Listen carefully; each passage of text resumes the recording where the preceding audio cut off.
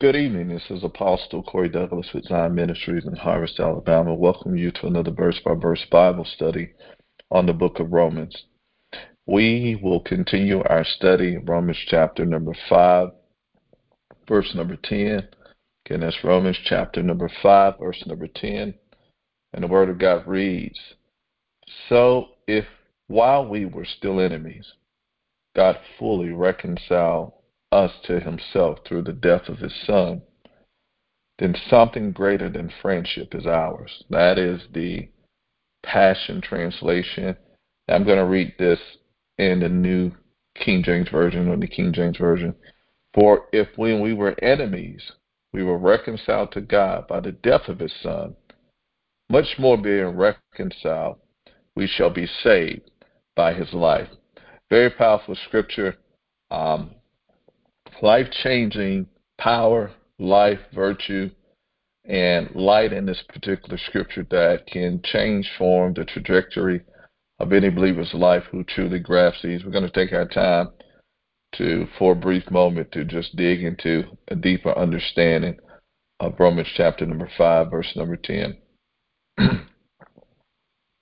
Now, it starts off by saying, for if, when we were enemies, and it's important for you and I to understand that, because sin is hostile against God, against righteousness, against the kingdom. Sin is everything that is against the Creator. The nature of sin is rebellion against the Creator. It is the apex of the maturity of intense hatred and hostility toward everything that is pure, everything that is loving, everything that is just, everything that is right, everything that is wholesome, everything that is orderly and supposed to be loving and kind, everything that is righteous and fair. That is the nature of sin. Okay? And so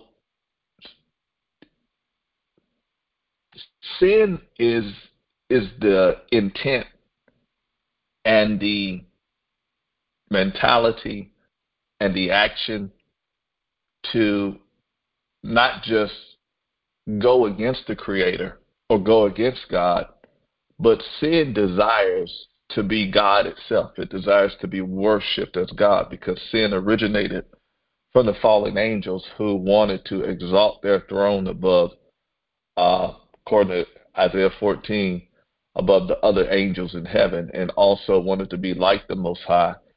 And the angels felt that they should be worshiped as gods as well, instead of being in obedience or subservient to the true and living God. And so it's important to understand that when man chose sin, the first man, Adam, then man chose to be an enemy of God. Okay? And it's important to understand that in light of the scripture, because if we don't grasp that particular truth, we will miss the full revelation of God's love toward us. Because God loved us, and he loves us despite, in a lot of our ways and actions and deeds. But despite of us exemplifying antichrist nature against God's behavior, characteristics, and actions, God still loved us. And so it says, for when we were enemies, keyword here to the born again believer is were. Were is past tense. So the word enemies means to be actively hostile. So when we were hostile toward God, opposing God, hating God, it is also a word used of man being at enmity with God by their sin. So when we were at enmity, enmity means against or at war against God through our lifestyle, our choices, and our sinful nature. And even when we oppose God in our mind, that's what it means to be an enemy of God as well. Okay? This word enemies also means the devil, who is the most bitter enemy of the divine government. So even when we function in ways and agree with demonic nature, thoughts, passions, and desires, willfully. We chose to walk in sin and to agree with an entire realm of fallen angels and demonic entities that were anarchists and that were and that still are the extreme haters of the government of heaven, of the will, the way of God, and of the worship of God Almighty, despite of being in agreement and being wrong and being hateful and becoming hostile and an adversary against God, when we were yet in that condition, in our sin, God loved us. Not only did he love us, but in that very same state, the Bible says that he reconciled. The Bible says, if when we were enemies, we were reconciled to God by the death, he reconciled us unto himself. In that condition, he reconciled us unto himself. Now, it's important because if you can look at this, this means that God is looking way beyond our actions and in a lot of ways, way beyond our nature. Okay. And so there's a lot more to you than just your present actions. And there's a lot more to you than certain character defects that you may perceive that you have. Because despite of a certain lifestyle, a certain nature, and certain actions, certain thoughts, God still saw that there was another part of us that was worth dying for and that was worth loving. Now we know that God does not love sin, so we know that there has to be a part of us that exists that has nothing to do with sin that God loves. Okay?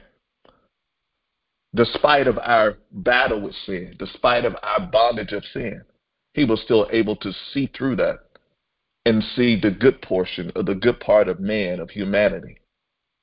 And I personally believe he, despite of the sinful nature and despite of the malpractices of the frailty and the imperfection of our ways, that when he looks at man and woman, despite of what condition that they're in, that he can always see a part of them that's separate from sin, that's worth loving. And the part that I believe that he sees in every one of us that makes us worth loving, despite of where we think we are in our nature and condition, is that he sees his image and his likeness on the inside of us because we were created in it regardless. And I think the part of him in us that can't be taken regardless is the part that God can always look at and to see apart from sin. He can look at himself in man. He can look at himself in woman. And he can love that portion of that man or woman, okay? Because that portion will always exist in all of us, and it will exist in its pureness apart from sin, his image, and in his likeness. And so his image and his likeness can never be an enemy against itself because it is his likeness. Okay, God doesn't have any self-hatred, and so there will always be a part of man that is worth loving because we're created in his image and in his likeness. And if God were to ever choose to completely and totally hate man and not love man, then God would literally be hating himself because we're created in his image and in his likeness. And so to understand it is important. Verse 10, because there's so many people that struggle today with wondering, how does God feel about me? Does God hate me? Does he love me? Is he seeking to help me, destroy me? Is he intentionally punishing me? Is he trying to make my life miserable? Okay? Is he out to get me? And when we read verse 10, if that Christian, it doesn't matter because babies in Christ struggle with it, and sometimes mature believers may struggle with it as well. But Romans chapter 5, verse 10 should answer that, because it says that before you and I were doing anything good or anything righteous or anything remotely close to trying to live for God, walk in obedience. This is when we were out in our sinful ways and sinful days, and we're nowhere near God and we're searching for God. His love was still perfected toward us then, when we were literally considered enemies. Now, God's God's perspective toward those who, and notice that it says it's not that God becomes an enemy of us, because the truth of the matter is that God can destroy his enemies, and he got so much power. He don't even have to allow enemies to exist. But when we make ourselves, through being obedient to the nature of sin, an enemy of God, okay? There are times when we can be mad at God and God's not mad at us. We can hate God, but it doesn't mean God hates us. We can shake our fist at God, but it doesn't mean God is shaking his fist at us. You know, we can lash out at God, but it doesn't mean that God has to lash out at us. So sometimes the nature of man, which is the nature of sin, makes itself, by its choices and actions, the enemy of God. Just like the angels that rebelled, God didn't have anything against them. They had something against God. And so it's important to understand this, that the love of God remains constant. The wisdom of God remains constant. The compassion of God remains constant. The heart, the ways of God remains consistent and constant. And so when you're tempted to think that God is against you, that God has cursed you, or that God wants to punish you or to see you fail, it's important that you remember this truth, that when we were enemies, we were reconciled. Now, when we deal with this word reconcile, um, it means to be returned to favor.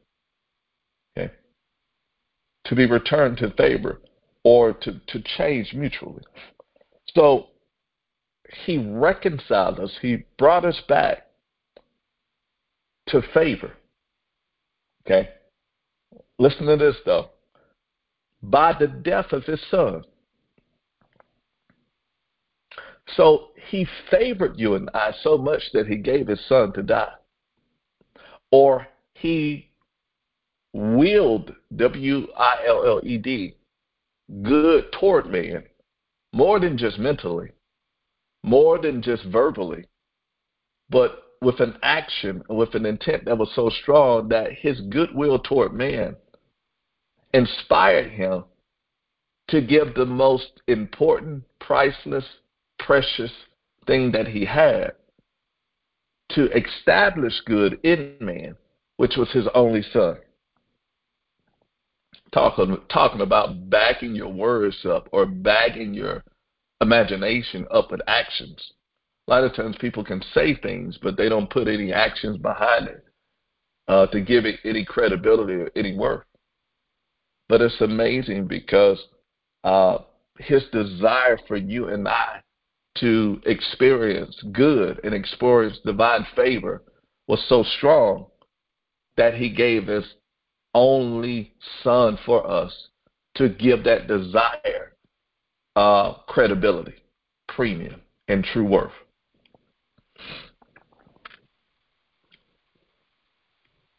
And so it's important that we grasp this. If when we were enemies, we were reconciled to God, brought back to God, or received into favor, right standing, um, blessing, um, to be fond of, endearment, okay,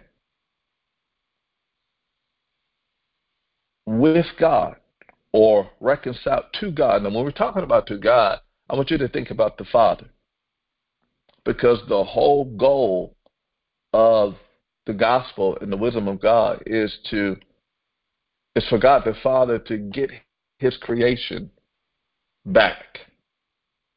Not just to save us from hell, but he wants us back in fellowship, back in favor, back in right standing, back in intimacy that he had with Adam before the fall, before sin entered, to get us back into that degree of right standing. Okay?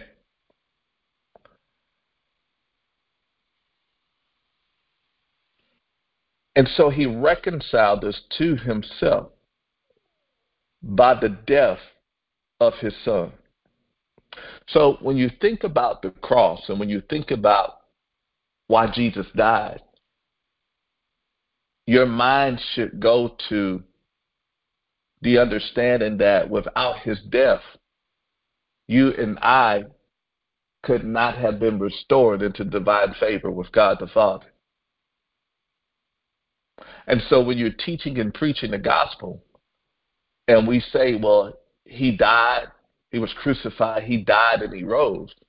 Now, when you talk and you understand the death of Christ, you can understand the significance of it as well. There was nothing that Jesus endured or went through that was for nothing. Everything that he went through was for a purpose, a redemptive purpose. That's why the Bible says the very stripes that he took for us, by those stripes we are healed. Okay? By those stripes, the crown of thorns that he wore, it was for a significant purpose. Okay? Everything has redemptive value that our Lord and Savior went through. And it's important that we allow the wisdom, spirit of wisdom and revelation to give us insight and clarity, to understand his life, his purpose, his significance, and why these things were done on our behalf. So it says, for if when we were enemies, we were reconciled to God by the death, the death, the death, the death of his son. So the minute that he gave up the ghost, the the the price that had to be paid for you and I to be restored to divine favor with God had been purchased. Okay? Now, when we understand that Jesus died and through his death, legal reconciliation had been secured for you and I.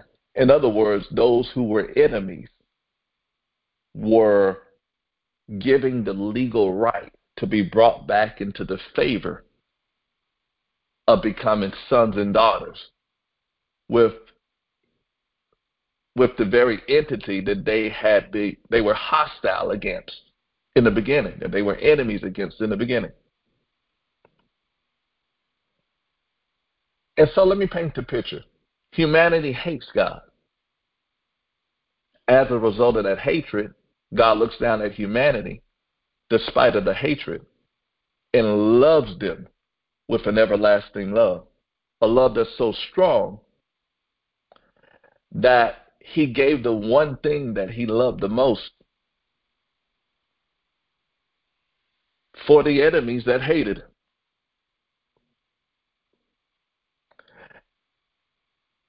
His son. So he gave his son to the haters that hated him. And then he allowed the haters that hated his son to kill his son in order to make the enemies and the haters of God sons and daughters in exchange for his son. That's a crazy love. He turned around and gave the haters of his life, his nature, and his ways his only son. And when they got his son, they hated his son even more and killed his son and murdered his son. And he did that to make the haters and the murderers of his son sons and daughters unto him, and to bring them back into favor and to give them stuff that just didn't make sense, that we don't deserve. Okay, that's love. So when we allow the enemy to start messing with our mind about, do God love me? Is he with me? Do he really care? Is he out to get me? Is he out to condemn me? Is he going to destroy me because of... The only way that those lies and temptations of the mind can have any power to persuade a person is if they have not fully beheld the love of God revealed through Scripture in Romans chapter number 5, verse 10, verse 9 and 10. And this is why it's important, you guys, that as a Christian, we stop trying to live the Christian life based off human reasoning, opinions, what we think, and how we feel about things. And we're so quick to say, I feel like this, and I feel like that, and I feel like God this, and I feel like God. But most of those feelings are void of biblical knowledge and biblical truth. Okay? The love of God is not revealed through your feelings. It is revealed through the actions. Okay? The eternal actions and the record of eternal acts of love demonstrated and expressed toward you and I. Okay? That validates God so loving the world. And it's important because before you and I can begin um, to walk in the fullness of that love, then we have to become knowledgeable of that love as it is revealed through Scripture, and not try to look for the proof of that love through emotions.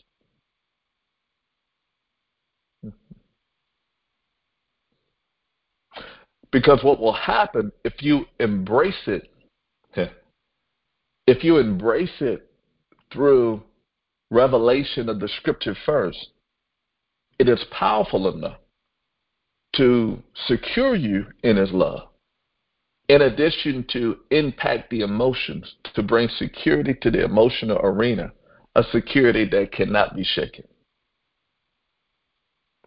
But if you seek to understand the love of God alone through daily feelings of it, feeling like He's there, feeling like He's not there, through circumstance instead of divine truth, you'll find yourself subject to much manipulation, much hype, much disappointment, and also much satanic oppression and deception as well.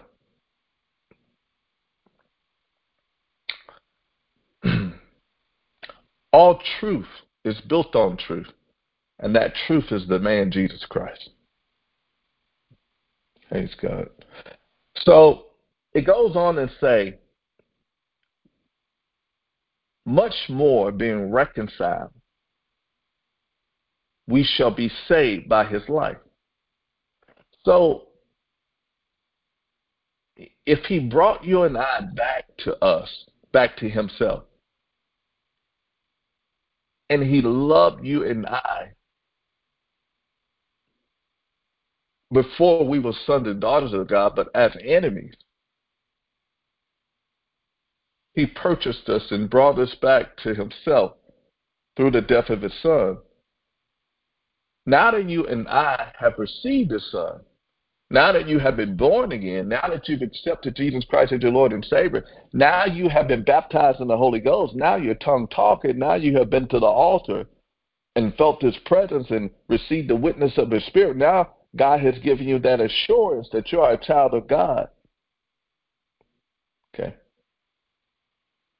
How is it that we could think that His motive for us is anything else at this point apart from establishing in you and I the God kind of life, the Zoe, giving us the fullness of salvation? I want you to look at two things in verse 10 as it relates to Jesus. It speaks about His death and His life. So we're talking about at the cross and after the cross. His death at the cross, His life resurrected from the dead. So again, his death, being crucified, his life, resurrection from the dead. There were two different things that were accomplished. In his death, reconciliation, brought back into divine favor. Okay. His resurrection, his life, saved or salvation by his life. That means healing, protection, preservation, deliverance, wholeness, peace, prosperity, soundness. That's what the word saved means, sozo.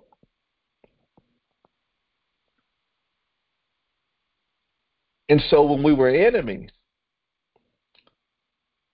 we're brought back into divine favor through his death.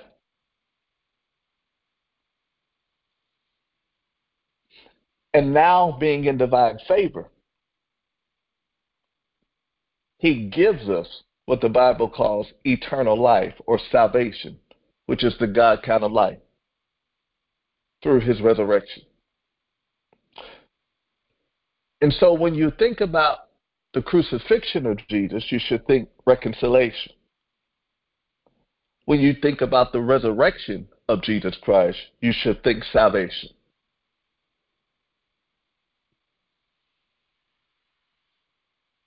Again, when you think about the purpose of the death of his son, you should think being restored to divine favor. When you think about the life of Jesus or the resurrection of Jesus, you should think about receiving the God kind of life or salvation. Now, let me explain something. It's only to the degree that you and I choose to identify with his death that we begin to feel favor, think favor, act favor, experience favor, possess the intimate favor of God. Because you have to recognize that restoration to divine favor comes through death. So what happens if we're the type of Christian, but that we refuse to die? We refuse to let go of our own ways, our own thoughts, our own mentality, our own what we think is right and what we want to do. What happens if we don't surrender to the cross? Then we become void of the experience, the daily experience of divine favor. Okay? Not the positional thing, not the doctrinal, theological thing that's done, because the truth of the matter is that there's some things that Jesus did at the cross that even though he did them, in order for you and I, for lack of better words, to activate them in our daily life, we have to also walk in obedience to the instructions or the conditions. In so many words, that we are given biblical commands to deny the flesh and to die daily and take up our cross and follow him. Galatians 2:20 are to be crucified with Christ, not just like he did, not on his behalf, but with him, to identify with his death. And so when a Christian can choose to release their faith, okay, to identify with the death of Jesus with the intent of dying with him as well, to self-will, to self-desires, to self-way, to self-nature, then at that moment when we identify with the death of Christ, we do so with the joy that's set, but we do so with the intent to be restored to divine favor with God. When we say, not my will, but thy will be done as a way of life, we do so to be restored to favor with God, the experience of daily favor with him. We can't go in a direction refusing to die to self. A person can't go in a different direction and to do things that God is not pleased with, or to operate in ways that God has not warranted or that God has not blessed, and expect to experience daily favor with it. Not that it doesn't exist, it's just that we're choosing to walk a different path to experience it. But it is also impossible to surrender your heart and your life to Him and say, Lord, thy will be done, not my will. And to not instantly be infused with the joy of the Lord, which becomes your strength, with the peace of God that surpasses all understanding, with the presence of God that overshadows you, okay?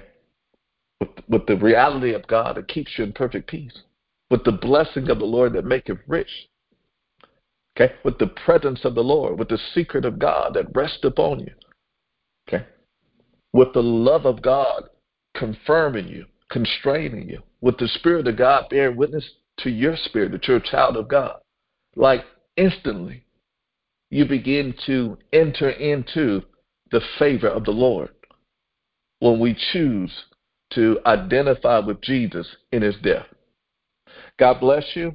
Grace and peace be with you. I pray that this study brings life, truth, and encouragement to you and aids and assists you in being Christ-like. Till next time, we will see you. Praise God. God bless.